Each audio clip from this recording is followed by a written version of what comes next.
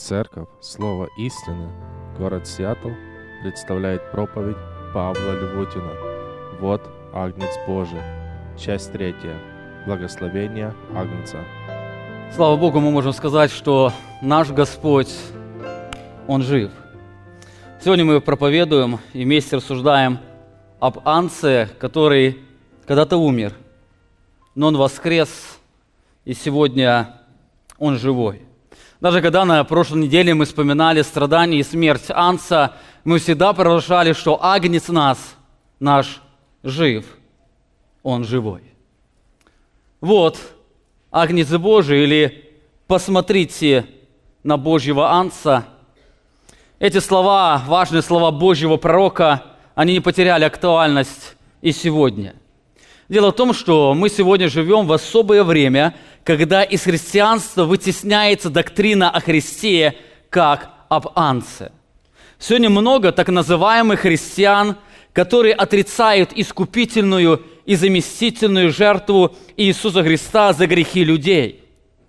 Сегодня так много людей, которые называют себя христианами, но они отрицают телесное воскресение Иисуса Христа. Для них Агнец остается быть мертвым в гробу. Сегодня много так называемых христиан, для которых Христос остается только исторической реальностью, но не жертвенным Божьим Агнцем. Проведенный опрос в 2011 году в Великобритании среди людей, которые причисляют себя к христианству, показало, что среди них только 32% верят в телесное воскресение Иисуса Христа. Из этих людей, из опрошенных людей, 49% не считают Христа Сыном Божьим или Божьим Агнцем, а 4% даже сомневаются в Его существовании. И в то же самое время эти люди продолжают называть себя христианами. Более того, если посмотреть на ту христианскую среду, где исповедуется Христос как Божий Агнец, то можно заметить, что очень часто взор христиан обращен не на Агнца, а на собственную плоть. С одной стороны, некоторые люди утверждают, что возрождение, освящение и грядущее прославление определяется наличием христианской добродетели или исполнением определенных евангельских правил. Именно поэтому их весь фокус жизни, он сфокусирован и обращен на собственную свою плоть.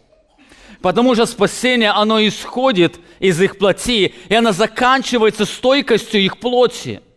Именно поэтому вместо того, чтобы смотреть на Агнца, они смотрят на себя, чтобы они как-то остались достойными пришествия Иисуса Христа. Я не так давно посещал одну семью. Я вспоминаю одну молитву. Один человек молился в этой семье: «Господи, даруй, чтобы когда Ты придешь, мы оказались достойными».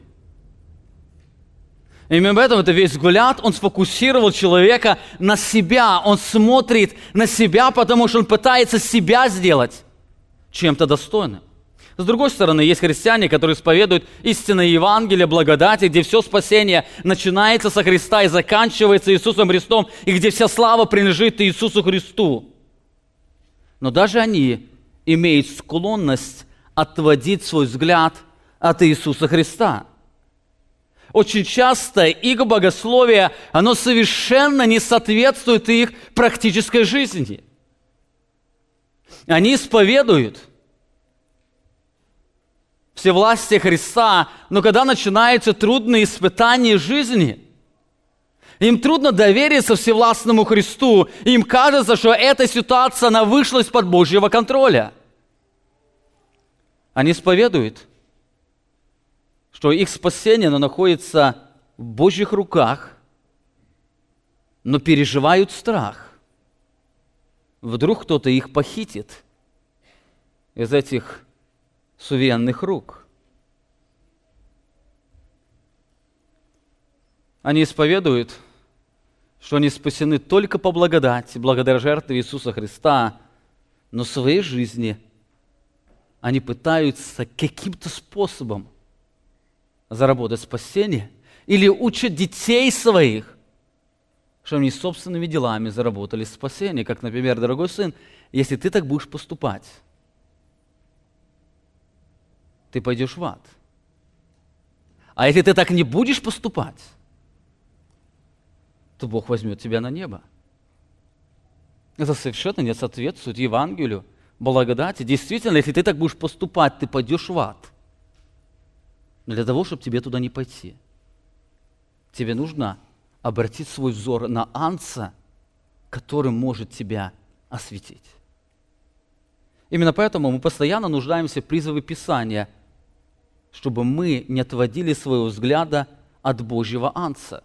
Эти слова Божьего пророка «Вот Божий Агнец», они должны постоянно звучать в нашем сознании. Это тот Агнец, на которого мы должны постоянно смотреть. Именно поэтому в Евреям написано: «Не отводите своего взгляда от распятого Иисуса Христа». Вы помните, мы эти праздничные дни посвятили тому, чтобы пристально посмотреть на Божественного Агнца. В прошлое воскресенье мы с вами посмотрели на проповедь Бога Отца о Своем Сыне Иисусе Христе, как о пасхальном Агнце. Именно в этот торжественный день, когда весь народ ликовал, Бог провозгласил, что Христос является Его пасхальным, непорочным и жертвенным Агнцем. Он желал, чтобы весь народ обратил на Него весь свой взор. В среду мы посмотрели на удивительную молитву Иисуса Христа, молитву Агнца. Эта молитва, несмотря на то, что она преобладает богословскими различными терминами, но эта молитва, она не является богословским рассуждением Иисуса Христа, она является криком Агнца, который понимает всю духовную реальность.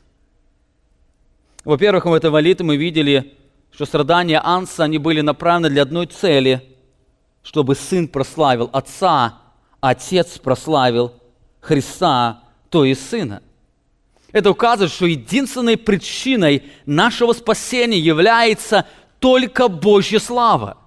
Именно поэтому Бог говорит через пророка Исаию: «Ради себя я делаю это, ради себя я прощу ваше беззаконие и грехом не вспомяну более, ради славы своей я сделаю это».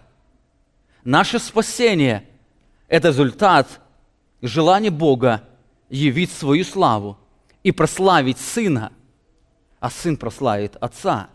Во-вторых, в этой молитве мы видели, что Бог прославляется в большей степени тогда, когда Сын дает вечную жизнь через раскрытие славы Бога Отца, которое связано с познанием Бога и посланного им Иисуса Христа.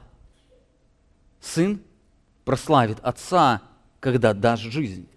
Именно тот момент, когда все искупленные Божьи дети предстанут перед Божьим троном, тогда Бог Отец и Бог Сын, они в большей степени прославятся. В-третьих, в этой молитве мы видим, что Агнец Божий всегда исполнял волю Бога Отца, то есть Он даровал жизнь вечную тем, кого Отец дал Ему. Он дал им познание Отца и посланного им Иисуса Христа. И последнее, мы с вами говорили, в этой молитве мы видим ходатайственного Агнца, просящего Бога о сохранности тех, кому Он даровал вечную жизнь, а также о глубоком единении с Ним, эта молитва исполнилась в день Пятидесятницы. Знаете, все эти истины, они направлены на то, чтобы мы не отводили своего взгляда от Агнца. Наше спасение в Божьих руках, поэтому мы должны постоянно взирать на Божьего Агнца. Перещенческая молитва Иисуса Христа, несмотря на то, что она содержит очень много важных догматических элементов или истин, которым мы должны верить, она направлена не для того, чтобы мы спорили друг с другом о определенных доктринах, не для того, чтобы мы указывали друг другу, а для того, чтобы мы сами утешались тем, что мы бы смотрели на этого Божьего Агнца. Сегодня мы с вами посмотрим на еще одно очень важное событие, которое продолжает раскрывать красоту Агнца, достойного нашего созерцания. Это событие связано с воскресением жертвенного Агнца. Как мы сегодня уже слышали, пели, провозглашали, Агнец, он не только умер, но он сегодня живой. И сегодня мы с вами посмотрим на живого воскресшего Агнца. Если у вас есть Библия, откройте со мною Евангелие от Иоанна, 20 главу, и мы сегодня в большей степени проведем именно в этой главе, смотря на благословения, которые мы имеем в жертвенном воскресшем Агнце. 20 глава будем читать с 1 стиха. «В первый же день недели Мария Магдалина приходит к гробу рано, когда было еще темно, и видит, что камень отвален от гроба, и так бежит и приходит к Симону Петру и к другому ученику, которого любил Иисус», то есть Иоанн, который пишет это повествование, и говорит им: «Унесли Господа из гроба, и не знаем, где положили его». Тогда вышел Петр и другой ученик, то есть Иоанн, и пошли к гробу. Они бежали оба вместе, но другой ученик, Иоанн, бежал скорее Петра и пришел к гробу первым. И, наклонившись, увидел лежащие пелены, но не вошел во гроб. Вслед за ним приходит Симон Петр и ходит во гроб, и видит одни пелены лежащие, и плат, который был на голове его, не с пеленами лежащий, но особо свитый на другом месте. Тогда вошел и другой ученик, Иоанн, прежде пришедший к гробу, и увидел, и уверовал. Ибо они еще не знали из Писания, что ему надлежало воскреснуть из мертвых. И так ученики опять возвратились к себе, а Мария стояла у гроба и плакала.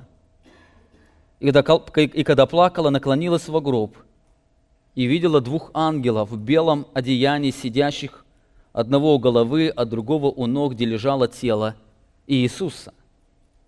Они говорят ей: «Жена, что ты плачешь?» Говорит им: «Унесли Господа моего, и не знаю, где положили его».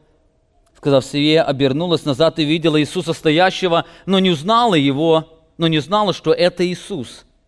Иисус говорит ей: «Жена, что ты плачешь? Кого ищешь?» Она думает, что это садовник, говорит ему: «Господин, если ты вынес его, скажи мне, где ты положил его, и я возьму его».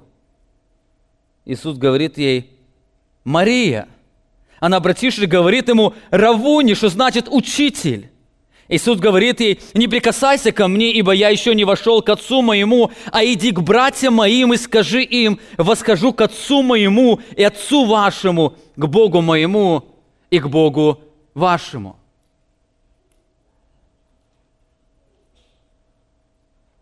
Мария Магдалина идет и возвещает ученикам, что видела Господа, и что Он это сказал ей. В тот же первый день недели вечером, когда двери дома, где собирались ученики Его, были заперты из-за опасения от иудеев, пришел Иисус и стал посреди и говорит им: «Мир вам».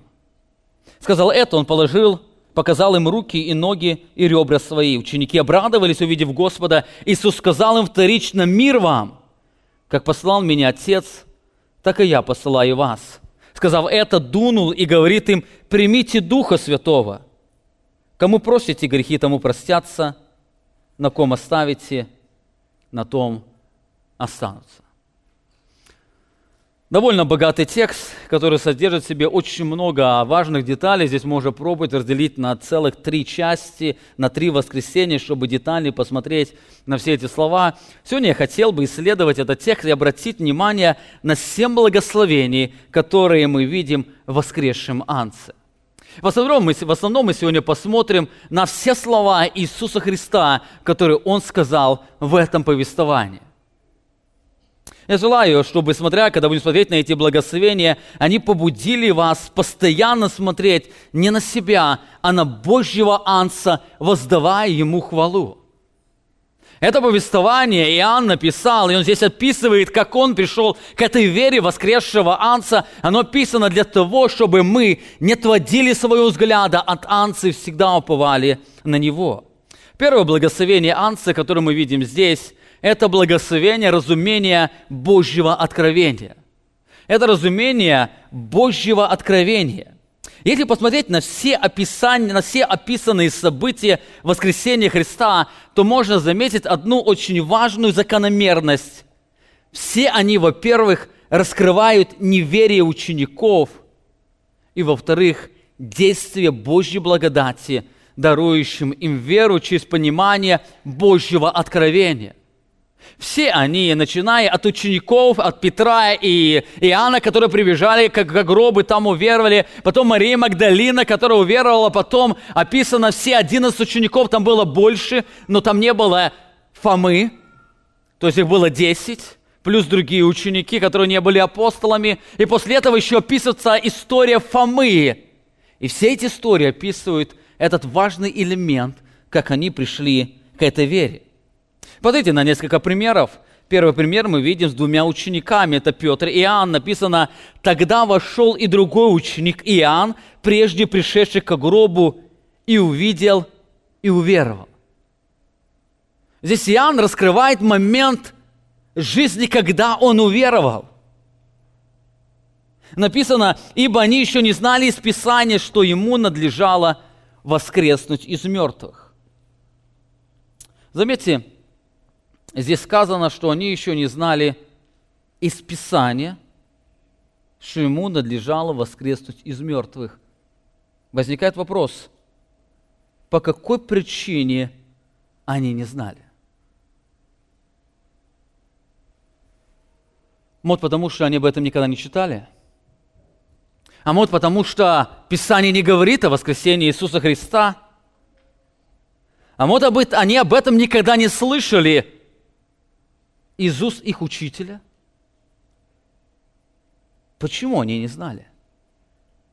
Более того, мы знаем, что Христос на протяжении всего служения постоянно говорил о своей смерти и воскресении.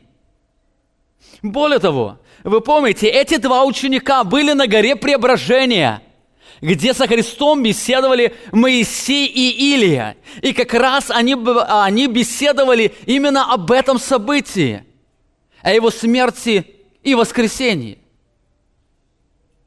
Так возникает вопрос, почему они не знали? Они не знали по причине неверия. Дело в том, что их неверное представление о Христе сформировало ложное восприятие Божьего откровения. Именно поэтому, когда они, слыша о смерти и воскресении Христа, они не обращали на это особого внимания. В их сознании уже сформировался совершенно другой Христос Мессия, который приведет их из страну к благополучию. Именно поэтому все тексты Писания и все слова Христа, которые говорили о будущем царстве Израиля, они слышали их. Но когда Христос говорил о том, что Он умрет, воскреснет, Он вознесется к Отцу, они были совершенно непонятны им. Не потому, что Христос говорил на непонятным языком, не потому, что Христос говорил, используя многие богословские термины. Совершенно нет. Эти слова, они не могли преломиться в их сознание по причине сформированного ложного представления об Иисусе Христе. Я думаю, подобные явления переживал каждый из вас. Вы помните, многие из вас, когда вы не признавали Божью суверенность, вы даже не замечали тексты, которые говорили о Божьем всевластии, о Его избрании, о сохранности. Но когда вы поверили в Христа как суверенного владыку, вы, наверное, заметили, что Его суверенность почти говорится на каждой странице Священного Писания. Я не ошибся. Почти на каждой странице Священного Писания, даже там, где написано родословное. Там отражается суверенность Иисуса Христа. Я вспоминаю один человек, который когда-то противился учению о Божьем избрании, и когда-то в один момент он поверил, говорит: я удивляюсь, я когда читаю Писание, я почти вижу в каждой книге по несколько раз используют слово «избрал», «предопределил». Возникает вопрос, как я раньше этого не видел? Вот подобное происходило с учениками. У них сформировалось определенное богословие о Мессии. И теперь, когда они слышали о Христе, это богословие, оно не могло мог проникнуть в их, чтобы они поняли Его слова. Они не могли понять. Именно поэтому они не веровали. Более того, они говорят, они даже не знали из Писаний, что ему надлежит воскреснуть из мертвых. Заметьте, они постоянно слышали, Христос неоднократно говорил им об этом. Даже когда-то Петр вроде бы, кажется, понял слова Христа, когда-то звал и сказал, да не будет этого с тобою. Даже в тот момент эти слова, они не произвели его действия. Но знаете, здесь сказано, что ученик Христа уверовал. Он уверовал. Написано, он вошел в гроб и увидел, и уверовал. Во что он уверовал? Почему он уверовал? Ну, некоторые люди скажут, потому что он увидел, что гроб пустой, увидел, что пелены лежат.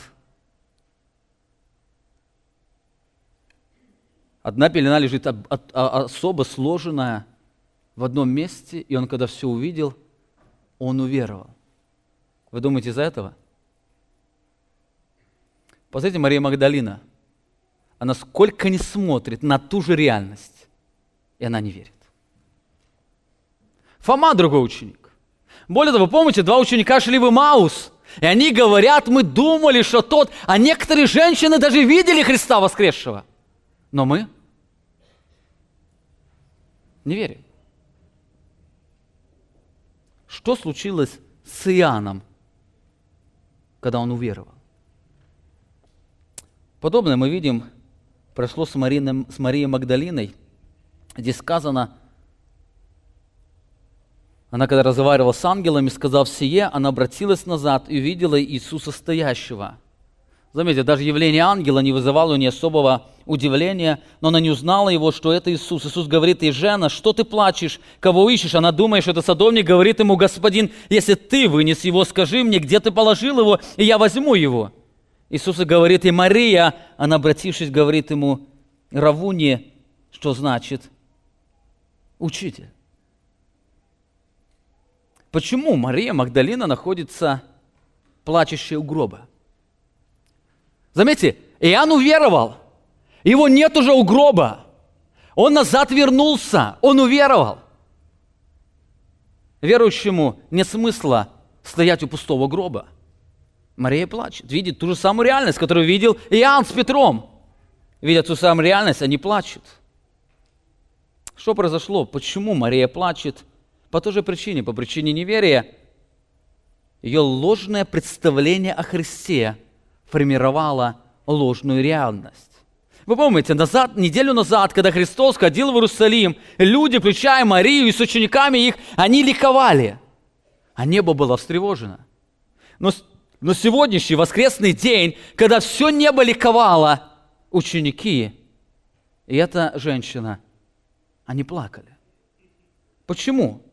Почему такая разная реакция? Дело в том, что, как я уже сказал, ложное представление о Христе формирует ложную реакцию.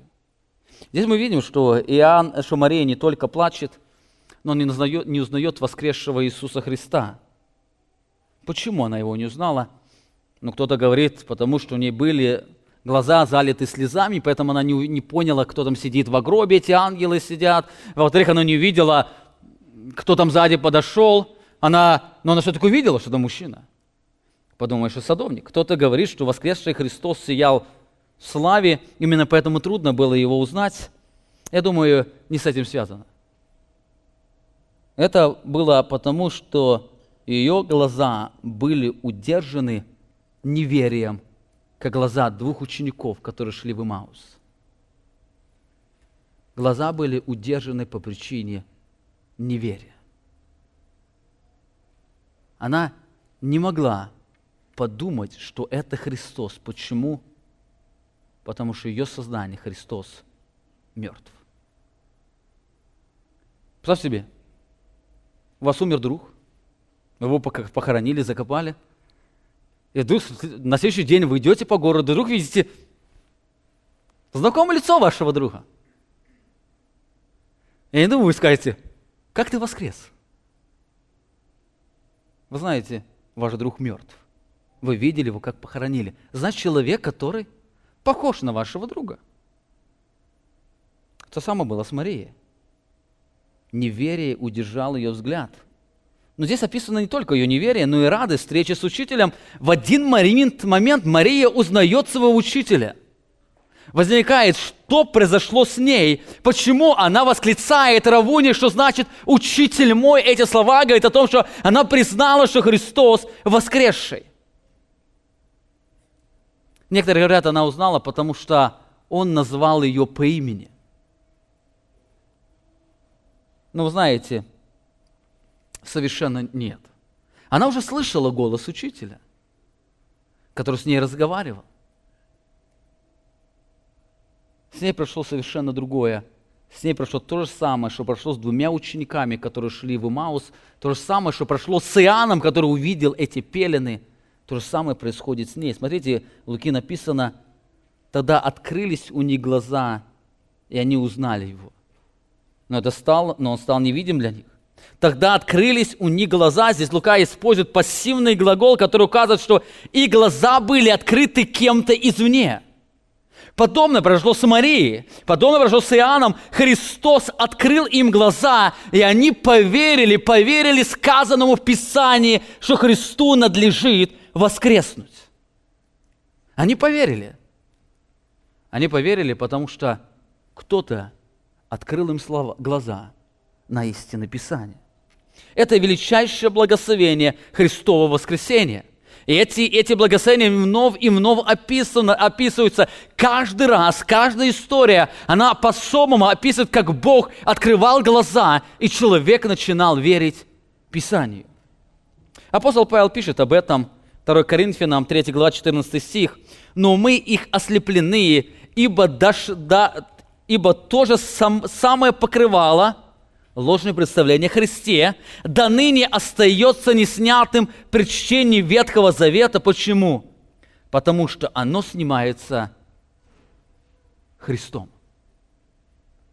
Это покрывало, оно снимается Христом. Итак, мы видим с вами первое благословение Агнца воскресшего. Это благословение разумения Божьего откровения. Агнец воскрес. И с этого момента вы замечаете, что ученики начинают правильно видеть Священное Писание. У них глаза, как будто пелена спала с глаз, и теперь все тексты или все, о чем говорил им Иисус Христос, оно стало им совершенно ясно. Второе благословение Агнца – это благословение Его заботы. Это благословение Его заботы. Даже в первой встрече Он проявляет свою заботу, проявляет свое ходатайство. Мы читаем, Иисус говорит ей, Мария, она, обратившись, говорит ему Равуни, что значит учитель. Иисус говорит ей, не прикасайся ко мне, ибо я еще не вошел к Отцу моему. О чем здесь идет речь? Я думаю, вы неоднократно задавались этими вопросами. Почему Мария не может прикоснуться к Иисусу? Почему?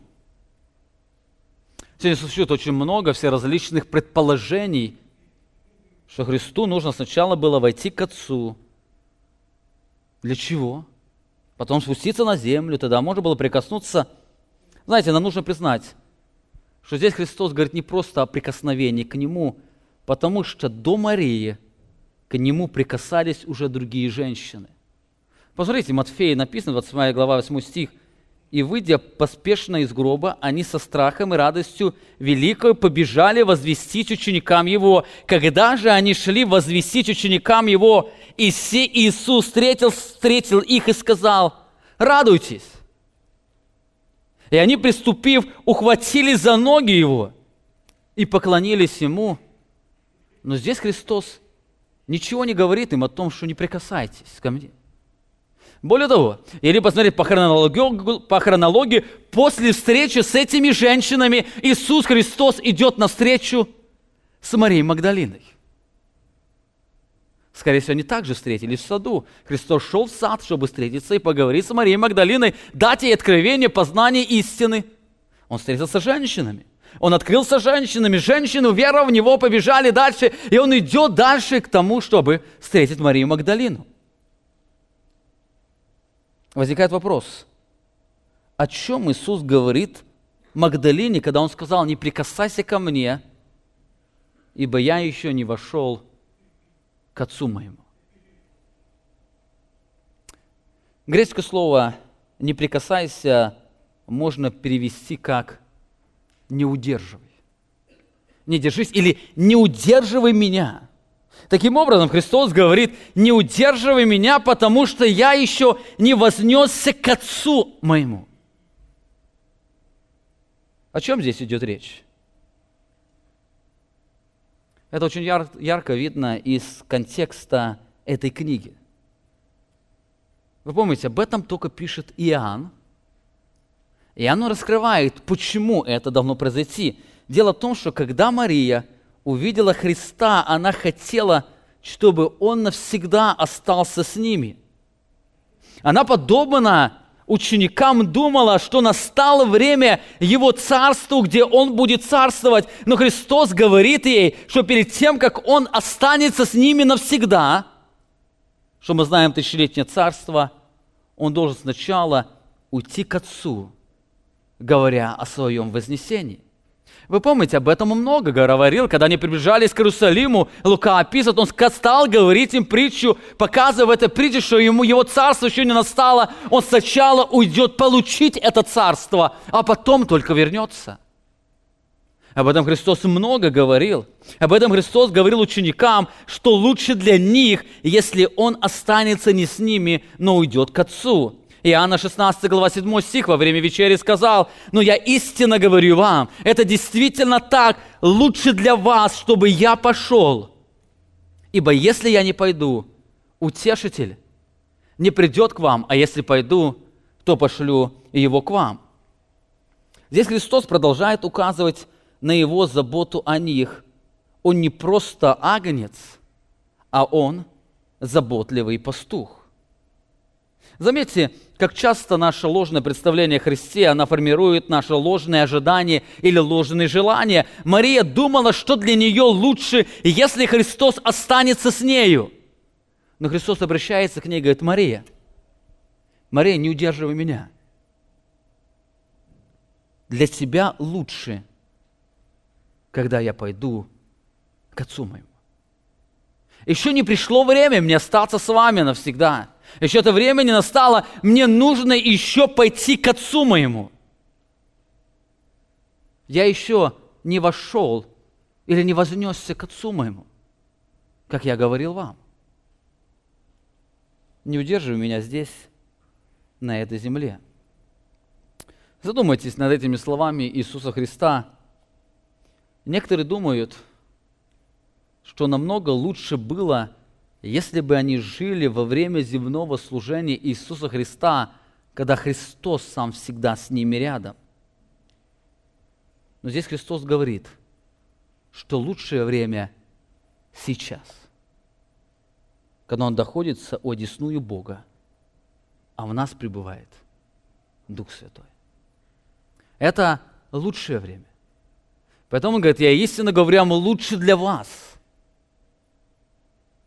Признаете ли вы эту реальность, что сегодня, когда Христос находится одесную Бога, вы по-особому находитесь в заботливых руках Христа. Он всегда ходатайствует за вас. Итак, это второе благословение, которое мы видим здесь. Первое благословение Божьего откровения. Бог раскрывает эту сущность своего откровения. Во-вторых, мы видим, что Агнец дает благословение заботы. Он говорит: лучше для вас, что я возьму туда. Мария говорит: не удерживай меня здесь на земле, я должен войти к Отцу моему. Не связывай свои благословения с тем, что я буду всегда с вами. Помни о большем благословении, которое будет через действие Духа Святого. Третье благословение, которое мы находим здесь, это благословение близости с Богом. Это еще одно благословение воскресшего Агнца. После воскресения Христа прошло очень удивительное духовное событие, которое не видно было физическими глазами. Посмотрите еще раз на этот текст, на диалог Христа с Марией. Иисус говорит ей, «Не прикасайся ко мне, ибо я еще не вошел к Отцу моему, а иди к братьям моим и скажи им, восхожу к Отцу моему и Отцу вашему, и к Богу моему, и к Богу вашему». Здесь Христос посылает Марию братьям Христа. «Иди, скажи братьям моим». Возникает вопрос, кому Христос посылает Марию?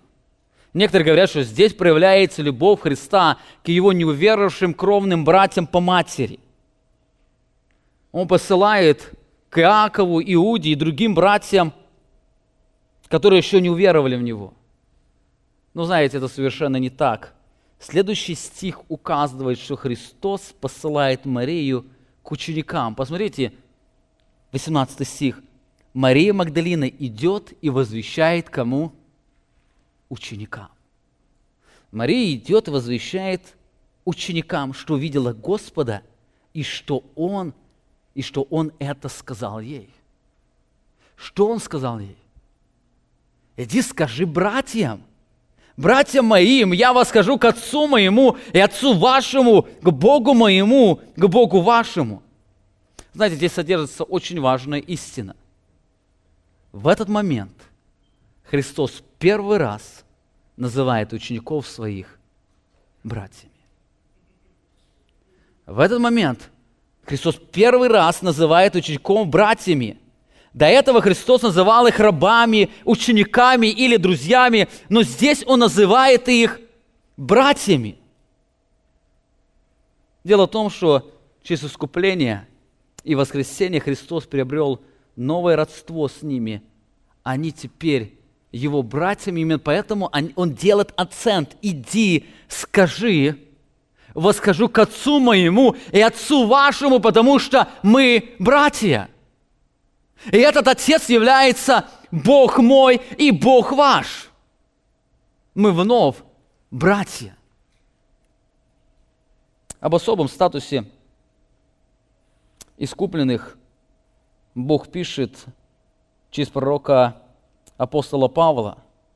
Он раскрывает, что именно в этом заключается Божий замысел в искуплении. Посмотрите, Римлянам 8 глава, 29 стих. «Ибо кого Он предузнал, тем и предопределил быть подобными образу Сына Своего». Дальше, конечно, цель, дабы Он, Христос, был первородным между кем?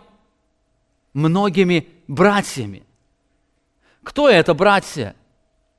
Это Его искупленные, дабы Христос был первородным или превознесенным, непостижимым, неповторимым между многими братьями. Смерть Анцы воскресения, она сделала эти близкие отношения. Мы стали братьями со Христом. Об этом статусе искупленных Бог говорил через пророка Иеремию. «Но вот завет, который заключу с домом Израилевым после тех дней, говорит Господь, вложу закон мой во внутренность их, и на сердцах их напишу его, и буду им Богом, они будут моим народом». Это сущность Нового Завета в крови Иисуса Христа, о чем мы вспоминали в среду. Через искупление мы обрели особую близость с Богом. Именно поэтому Христос говорит: «Иди к братьям моим и скажи им, восхожу к Отцу моему и Отцу вашему, к Богу моему и к Богу вашему». Иди, скажи братьям моим. Это еще одно благословение, которое мы с вами имеем в воскресшем искупленном Анце. Итак, мы с вами посмотрели на три благословения Анца. Первое благословение – воскресший Агнец дает нам разумение Его откровения. Когда мы смотрим на Анца, тогда мы способны понимать Божье откровение. Во-вторых, когда мы смотрим на Анца, мы имеем это спокойствие или заботу Анца, мы ощущаем ее, мы переживаем эту заботу ходатайственного Анца. Третье благословение – это благословение близости с Богом. Агнец сделал нас братьями, Он сделал нас сынами Небесного Отца. Четвертое благословение Анца – это благословение внутреннего мира. Это благословение внутреннего мира. И Иоанн продолжает описание этой истории. Он говорит, что в тот же первый день недели вечером, когда двери дома, где собрались ученики его, были заперты за опасения от иудеев, пришел Иисус и стал посреди них и говорит им: «Мир вам». Это очень важные слова, которые имеют глубокое значение. Это не просто приветствие, но это благословение мира.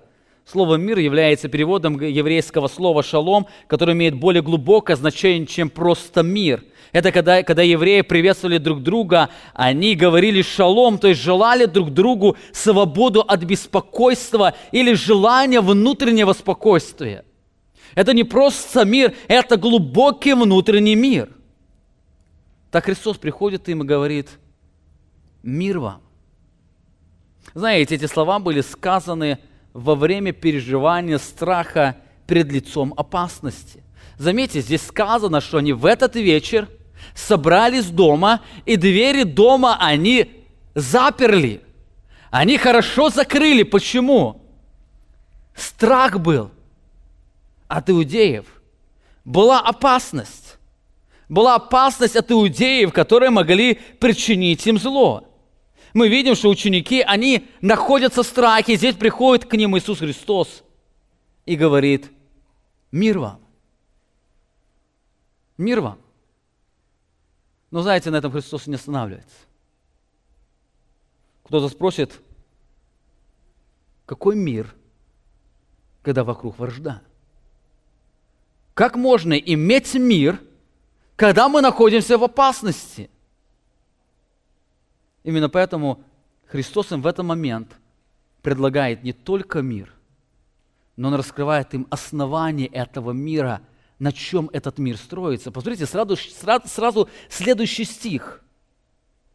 Когда Христос сказал «мир вам», сказал это, Он показал им руки и ноги, и ребра свои. Ученики обрадовались, увидев Господа. Иисус же сказал им повторично: «Мир вам». Здесь очень важно, здесь Христос показывает, что основанием их мира являются не измененные обстоятельства жизни, а Его искупительная жертва. Когда Христос сказал «мир вам», они могли подумать: а в чем этот мир? Что произошло? Но Христос показал им руки, ноги, ребра и говорит: «Мир вам». И заметьте, когда они увидели то, что показал Христос, написано, ученики что сделали? Обрадовались. Обратите внимание, обстоятельства не изменились, двери заперты из страха иудеев. Ему еще никто из иудеев не постучался и сказал: «О, ученики, не беспокойтесь, мы выяснили здесь обстоятельства, оказывается, вы не украли тело Христа, а Он воскрес из мертвых». Совершенно нет. Каждый день, когда они были в городе, они слышали толк народа: ученики украли Христа. Так что теперь Пилат сделает с учениками? Обстоятельства не изменились. Написано, что ученики обрадовались. Обрадовались, потому что они увидели искупленного Агнца, и Агнец говорит им: «Мир вам». Для нашего внутреннего мира нужен не царь, который изменит обстоятельства, но жертвенный Агнец, который изменит наши отношения с Богом. Именно поэтому Христос вторично говорит: «Мир вам». Этот мир в моей жертве. Это очень важно. Когда вы теряете внутренний мир, помните, вам нужно не изменение обстоятельств. Вам нужно вновь посмотреть на этого Божьего Агнца. В этом Агнце есть все основания для того, чтобы иметь глубокий мир. Также, когда вы встречаетесь с человеком, который потерял внутренний мир, помните, ему сегодня не нужны ответы на многие вопросы, которые он спрашивает. Ему не нужно, чтобы вы указали ему на выход из сложившейся ситуации. То, что он в большей степени нуждается, он сам это не создает, это чтобы свой взгляд обратить на пасхального жертвенного Агнца. Увидеть Христа руки, ноги и ребра. и увидеть в этом глубокое основание мира. Именно поэтому апостол Павел писал, помните, Македонской церкви, даже тогда, когда они находятся в глубоких скорбях, в преизбыльной скорби, в этих скорбях они испытывают радость сердца. Они находятся в глубокой нищете, но они жертвенные люди. Они внутри имеют это глубокое спокойствие. Откуда это спокойствие? Написано, от Божьей благодати. Они взирали на жертвенного пасхального агнца. Итак, четыре благословения, которые мы уже обратили внимание. Во-первых, это благословение Божьего разумения. Это благословение заботы Агнца, сегодня ходатайствует за нас. Это благословение близости с Богом. Воскресший Агнец, Он примирил нас с Богом, сделав нас Его сынами и своими братьями. Четвертое благословение – это благословение внутреннего мира, когда мы осознаем эту близость Божью, которую Агнец приобрел своей жертвой, наше сердце наполняется глубоким внутренним миром. Пятое благословение – это благословение посланничества.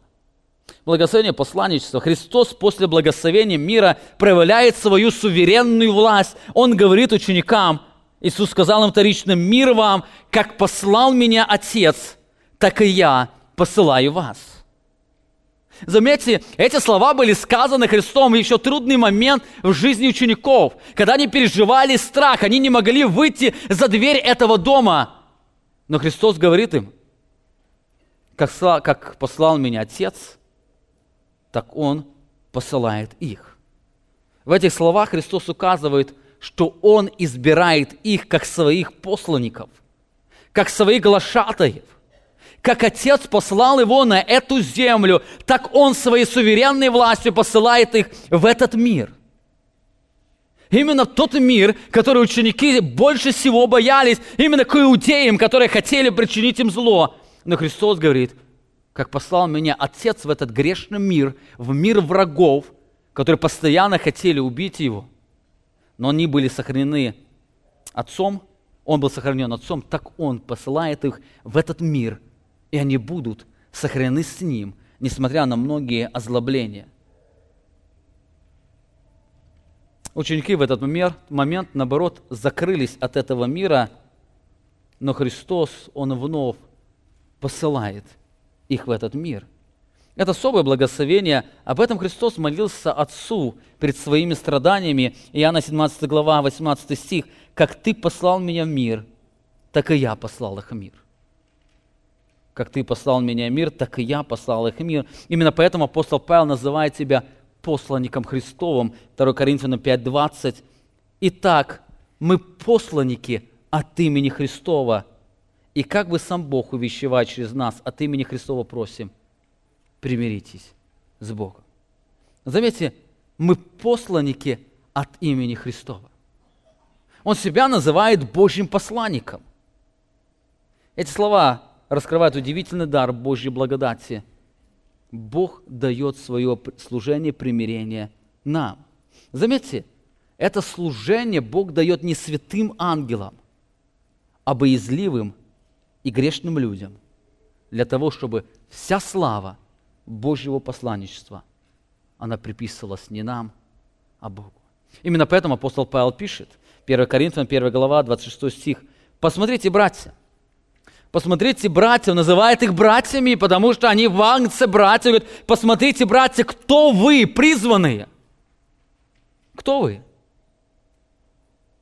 Я хотел бы обратиться сегодня к вам. Посмотрите, братья и сестры, кто вы или кто мы призваны?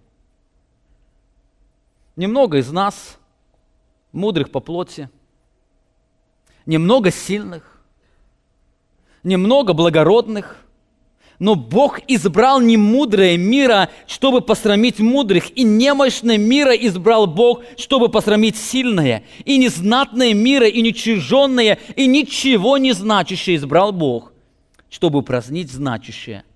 И все только для одной цели, для того, чтобы никакая плоть не хвалилась перед Богом.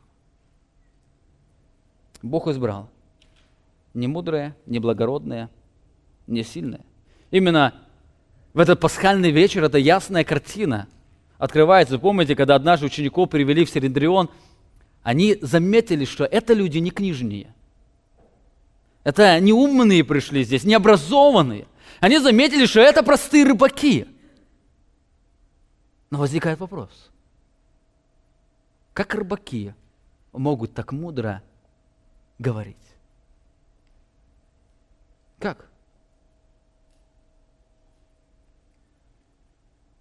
Они говорят, потому что они были посланы Христом для того, чтобы никакая плоть не хвалилась перед Богом. Вы знаете, это одна из причин, если вы заметите, почему христианство распространяется в большей степени среди бедного, незначащего народа. Даже многие богатые люди говорят, что христианство – это религия для бедняков, потому что они в своей жизни ничего не могут добиться. Апостол Павел не говорит, что Христос не спасает богатых и умных людей. Он говорит, их немного. Но большинство, если посмотреть на спасенных Божьих посланников, вы заметите, их очень мало. Если и посмотрите на историю христианства, то вы заметите, на протяжении всей истории было очень много образованных людей, образованных христиан. Но самые эффективные Божьи инструменты были не те, кто закончил семинар или получил докторскую степень, а в большей степени это были простые люди, любящие Бога и посвящающие себя познанию Его. Итак, мы с вами посмотрели на 5 благословений, благословение Агнца. Первое благословение – это благословение Божьего откровения. Мы говорили о благословении Его заботы, особой близости Бога, которую мы имеем, это благословение внутреннего мира, спокойствия. Пятое, мы говорили, это благословение посланничества. Бог дает это огромную привилегию, Он посылает своих людей для того, чтобы нести Его служение. Еще осталось очень 2 благословения, очень кратко мы на них посмотрим. 6 благословение Агнца – это благословение Духа Святого.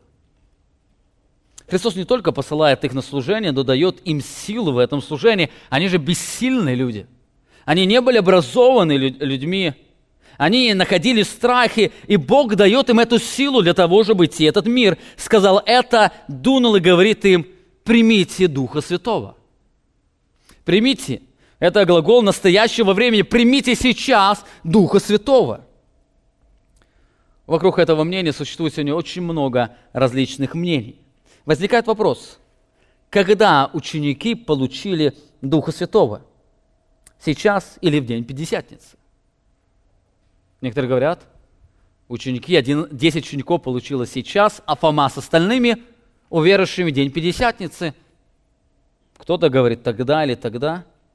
Когда они получили Духа Святого, изучая Писание, мы видим, что они получили Духа Святого в день Пятидесятницы. Посмотрите, Христос говорит, Деяний 1 глава, 8 стих, «Но вы примете силу», настоящий глагол будущего времени, «но вы примете силу, когда сойдет на вас Дух Святой еще в будущем, и будете мне свидетелями в Иерусалиме и во всей Иудее, и в Самарии, и даже до края земли». То есть вы станете посланниками, исполните мое служение, когда примете силу. Эти слова Христос сказал прямо перед вознесением Своим. В будущее время сошествие Духа Святого указывает на то, что они, значит, еще не были исполнены Духом Святым. Тогда возникает вопрос, а что произошло в горнице? Что произошло в горнице? Есть 2 точки зрения. Одни говорят, что эти слова напоминают обетование Христа послать им Духа Святого в будущем, которое исполнится в день Пятидесятницы. То есть, когда Христос сказал эти слова, Он вновь вернул их в то послание, которое было во время вечери Господней, и Он вновь напомнил, что я дам вам Духа Святого, который утешит и научит вас говорить все то, что я говорил вам.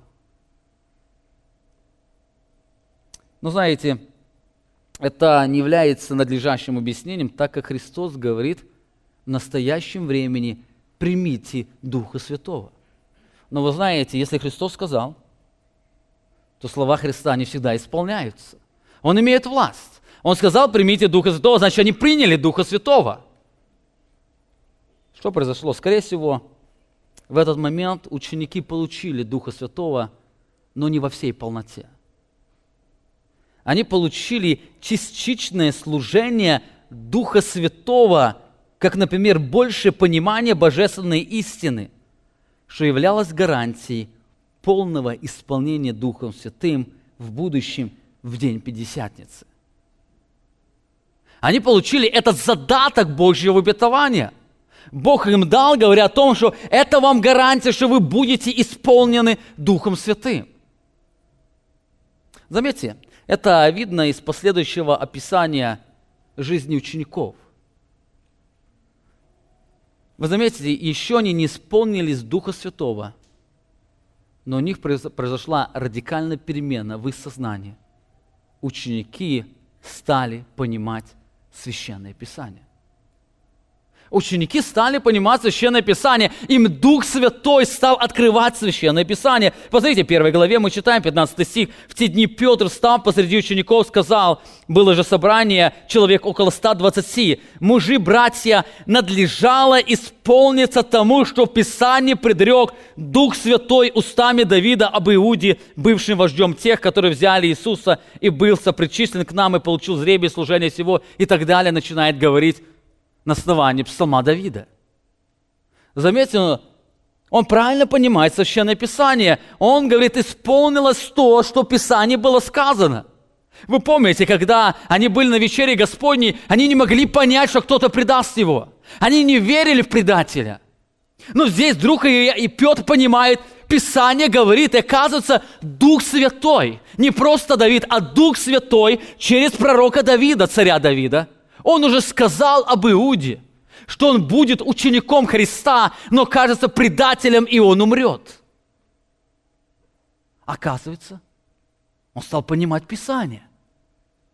Еще не было сошествия Духа Святого, Дня Пятидесятницы, но Петр понимает Писание. Что произошло?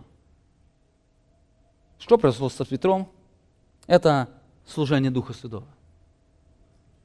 Это служение Духа Святого.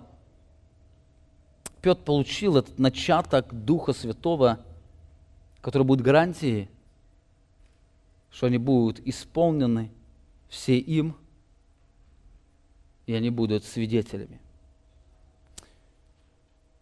Более того, Христос этими словами не только посылает их на служение, но через эти слова «примите Духа Святого», Он учит, чтобы в этом служении они уповали не на себя и не на свои способности, а на силу Духа Святого.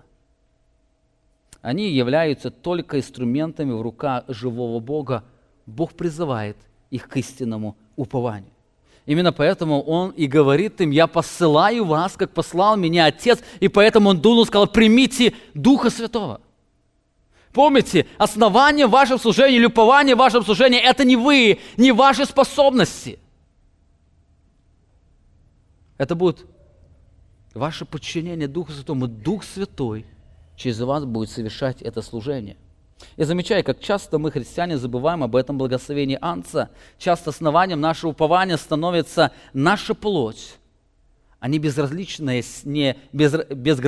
сила Духа Святого. Апостол Павел писал об этом, Римлянам 8 глава, 35 стих. «Кто отлучит нас от любви Божьей? Скорбь или теснота, или гонение, или голод, или нагота, или опасность, или меч? Как написано, за тебя умерщвляют нас всякий день, считая нас за овец, обреченных на заклание». Но дальше говорит: «Но все сие преодолеваем силой возлюбившего нас», то есть все сие преодолеваем Духом Святым. Но все сие преодолеваем Духом Святым. Это огромное благословение каждого верующего. Мы имеем Духа Святого. Итак, мы с вами посмотрели уже на 6 благословений, которые мы имеем здесь. Бог открывает, дает нам раскрытие откровения. Он заботится о нас, Он по-особому приблизил нас к Богу. В этой близости Он дает нам спокойствие внутреннего мира. Он посылает нас на служение, при этом Он дает нам благословение Духа Святого или обетование Духа Святого. И последнее благословение Агнца – это благословение Евангелия. Благословение Евангелия, заметьте, Христос говорит, сказал это, дунул, говорит им: «Примите Духа Святого». И дальше говорит: кому просите грехи, тому простятся, на ком оставите, на том останутся. На протяжении истории христианства люди по-разному толковали эти стихи. Кто-то на основании этих стихов за деньги умерших людей из ада транспортирует в рай. И по сей день. Кто-то на основании этих стихов он отлучает людей от церкви до самого пришествия Иисуса Христа. Кто-то на основании этих стихов проявляет свои амбиции, а кто-то манипулирует на основании этих стихов. Возникает вопрос, о чем здесь говорит Христос? Кому простите, тому простятся, на ком оставите, на том останутся. Некоторые говорят, это повеление сказано только апостолам. И вновь возникает вопрос, а что им сказано? Вы помните, Писание говорит, что власть прощать грехи принадлежит только Богу. Власть прощать грехи принадлежит только Богу. Она не принадлежит нам. Она не принадлежала апостолам. Она принадлежит только Богу. Так возникает вопрос. Если власть прощать грехи принадлежит только Богу, то о чем здесь говорит Христос? Вы знаете, здесь Христос говорит о слове примирения. Апостол Павел писал об этом в полном контексте, 5 глава, 18 стих. «Все же от Бога Иисусом Христом, примирившего нас с собою и давшего нам служение примирения, потому что Бог во Христе примирил с собою мир, не вменяя людям преступлений их и дал нам слово примирения». Именно поэтому даже пишет: мы, посланники от имени Христова, умоляем вас, примиритесь с Богом. Написано, Христос дал нам слово примирения, и на основании этого слова мы можем простить грехи или грехи оставить. Возникает вопрос, что это за слово? Это слово «весть Евангелия». Это слово «весть Евангелия». Сегодня на основании вести Евангелия мы можем с уверенностью говорить о прощении грехов. И если человек поверил в единого Бога и посланного им Иисуса Христа как источник своего оправдания, то мы можем объявить ему, что все его грехи прощены. Мы можем с уверенностью сказать, что все его грехи прощены. Мы можем с уверенностью сказать, что все наши грехи прощены. Но если человек даже и просит прощения у Бога, но отвергает Христа как своего Спасителя, то вы можете ему объявить, что все его грехи, они остаются на нем. Это власть не наша, это власть Евангелия. Другими словами, когда Христос посылает своих учеников, Он говорит: вы примите силу, вот вам сила Духа Святого, и вот вам послание, которое простит грехи. И на основании этого послания вы можете оставить эти грехи. Это послание Евангелия. Именно поэтому сегодня верующие люди, они могут быть уверены в прощении своих грехов. Именно поэтому сегодня многие верующие люди, они могут говорить: на основании Евангелия Бог прощает тебя. Или на основании Евангелия ты сегодня остаешься быть грешником, который идет в ад. И об этом Писание говорит. Евангелие, оно имеет определенную ясность, кому Бог прощает и кому Бог не прощает. Именно поэтому здесь не говорится о какой-то власти, которую как бы получает один человек, и он теперь распоряжается, кого в рай послать, кого в ад, кому что простить, а кому что не простить. Именно об этом сказано в послании к евреям. Посмотрите, Евреям 10 глава, 26 стих, здесь сказано: «Ибо если мы, получив познание истины, то есть мы услышали весть о Христе, произвольно грешим, то не остается более жертвы за грехи, но некое страшное суждение суда и ярости огня готово пожрать противников». И всегда вокруг этого текста существует очень много различных понятий. И что такое произвольный грех? Что такое произвольный грех? И дальше мы читаем. Что это за произвольный грех? Он говорит, то коль тягчайшему думаете наказанию, повинен будет тот, кто побирает Сына Божия и не почитает за святыню кровь завета, который освящен и духа благодати оскорбляет. Произвольно грешит тот, кто знает, услышал истину Евангелия, но продолжает противиться ей.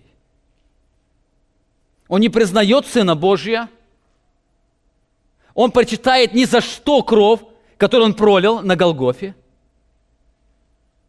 И он Дух Святой или Духа Евангелия, Евангелия благодати, он оскорбляет. Другими словами, кто это? Это тот, кто не ищет спасения и прощения грехов в жертвенном агнце. Произвольный грех – это, зная Евангелие, пытаться оправдываться собственными своими делами. Тот, который признает или утверждает, что жертвы Христа недостаточно для мытья моих грехов. Ему нужно что-то большее. Именно поэтому он попирает Сына Божия. Для него кровь завета не является святыней. Она не является заветом, которым Бог примирил его с собою. И он Духа Святого, Духа благодати, он оскорбляет. Это произвольный грех. Именно человек, кто не признает Сына Божия, кто не признает Божий завет, что Бог примет, кто не признает Евангелие благодати через действие Духа Святого, на то вы можете объявить.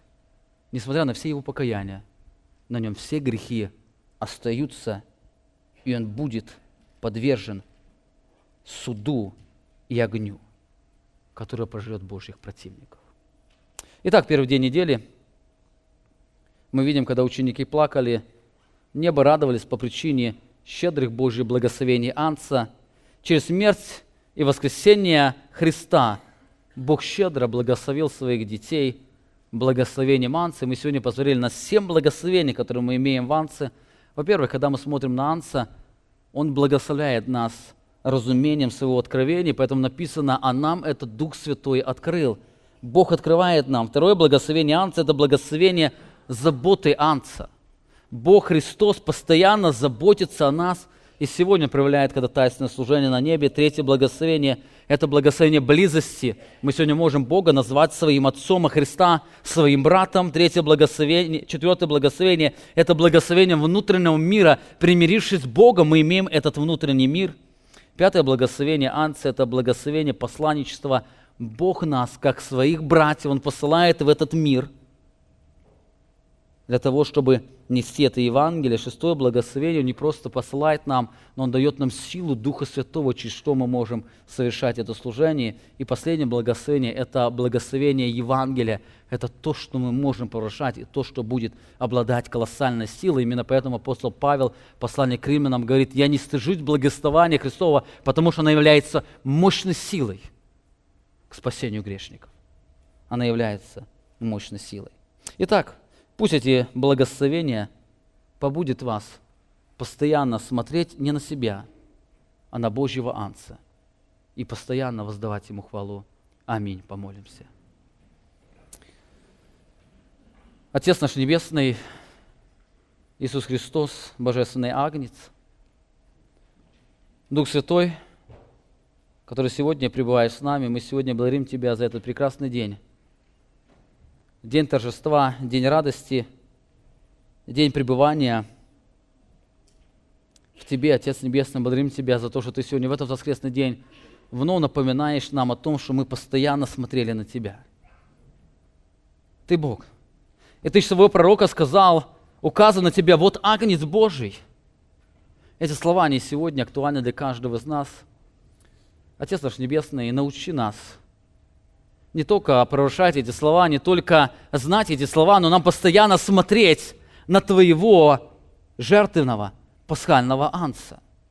Даруй нам помнить, что все благословения, которые мы имеем, эти все благословения, они находятся в Твоем жертвенном Агнце. Именно поэтому апостол Павел писал, что Ты благословил нас всяким духовным благословением в Иисусе Христе. Именно во Христе мы имеем все эти благословения. Именно только во Христе мы можем понимать Твою истину. Именно только во Христе Ты проявляешь эту заботу о нас. Только во Христе Ты открываешь и Ты посылаешь нас. Только во Христе Ты даешь нам утешение, Ты даешь нам спокойствие внутреннего мира. Только во Христе мы имеем эту силу Духа Святого, мы имеем это Евангелие благодати. Только в Тебе, в Иисусе Христе мы все имеем. И сегодня мы поклоняемся Тебе. Мы сегодня благодарим Тебя за все эти щедрые благословения, которые мы имеем в воскресшем Агнце, наш дорогой, любящий Бог, Творец Вселенной. Мы сегодня благодарим за эту огромную привилегию, за то, что мы Тебя сегодня можем назвать Отцом, нашим Папой, а Твоего Сына Иисуса Христа своим величайшим, великим братом, который сияет во всей своей славе. Великий, чудный, Святой Бог, Отец, Агнец и Дух Святой. Аминь. Вы прослушали проповедь пастора Павла Львутина. Другие проповеди и информация нашей церкви вы можете найти на нашей странице в интернете www.slovoistины.org.